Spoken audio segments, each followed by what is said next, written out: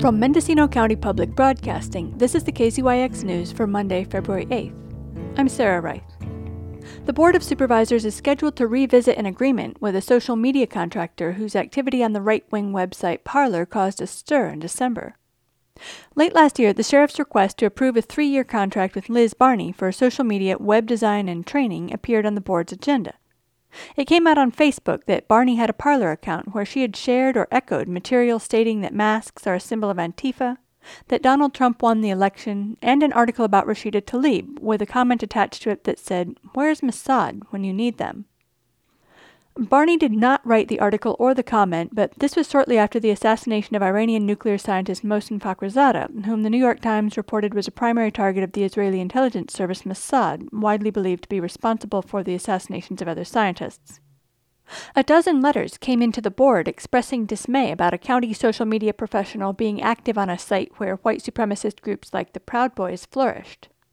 The item was pulled, but it's coming before the board again tomorrow as a 1-year agreement for 2/3 of the total possible compensation in the original contract.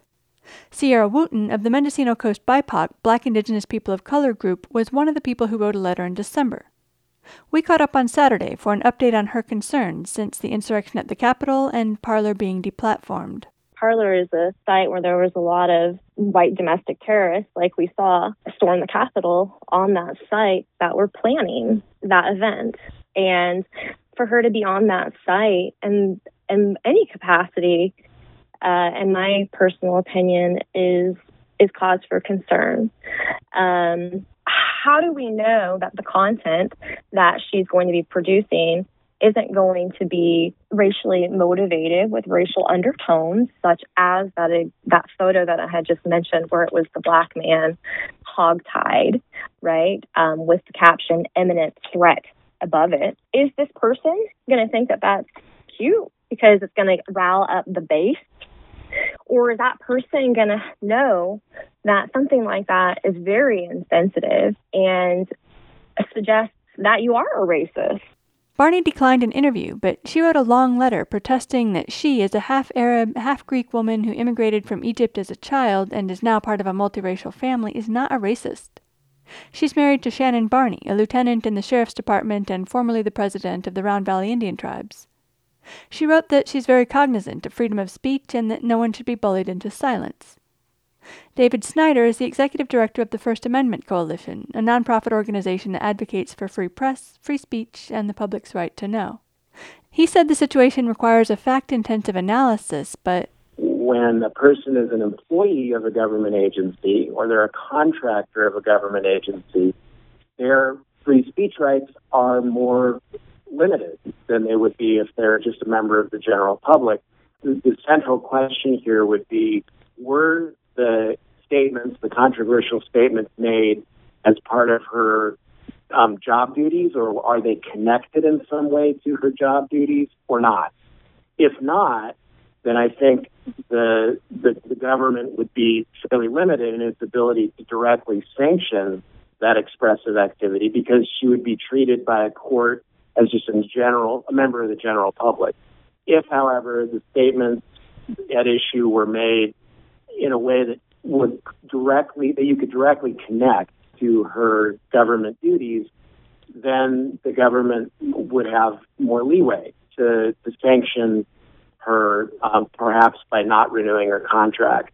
If she's an at-will contractor and the government has broad discretion to renew or not her contract, they could simply not renew her contract and not connect it in any way with the statements that she made. And, if this went to litigation, a court in that circumstance would probably find that there was not a First Amendment issue. On the other hand, if it was clear that the government did not renew her contract specifically because of these statements, then, the equation changes. And I think, the central question would be, were the statements made as part of her official duties, or were they not? Sheriff Matt Kendall said that under him, Liz Barney's influence is limited to grammar and punctuation and the statements that only he and Undersheriff Darren Brewster are authorized to put out. Captain Greg Van Patten and Lieutenant John Bednar can put out press releases, and the captain has to sign off on any general PIO tasks, like work around power shutoffs.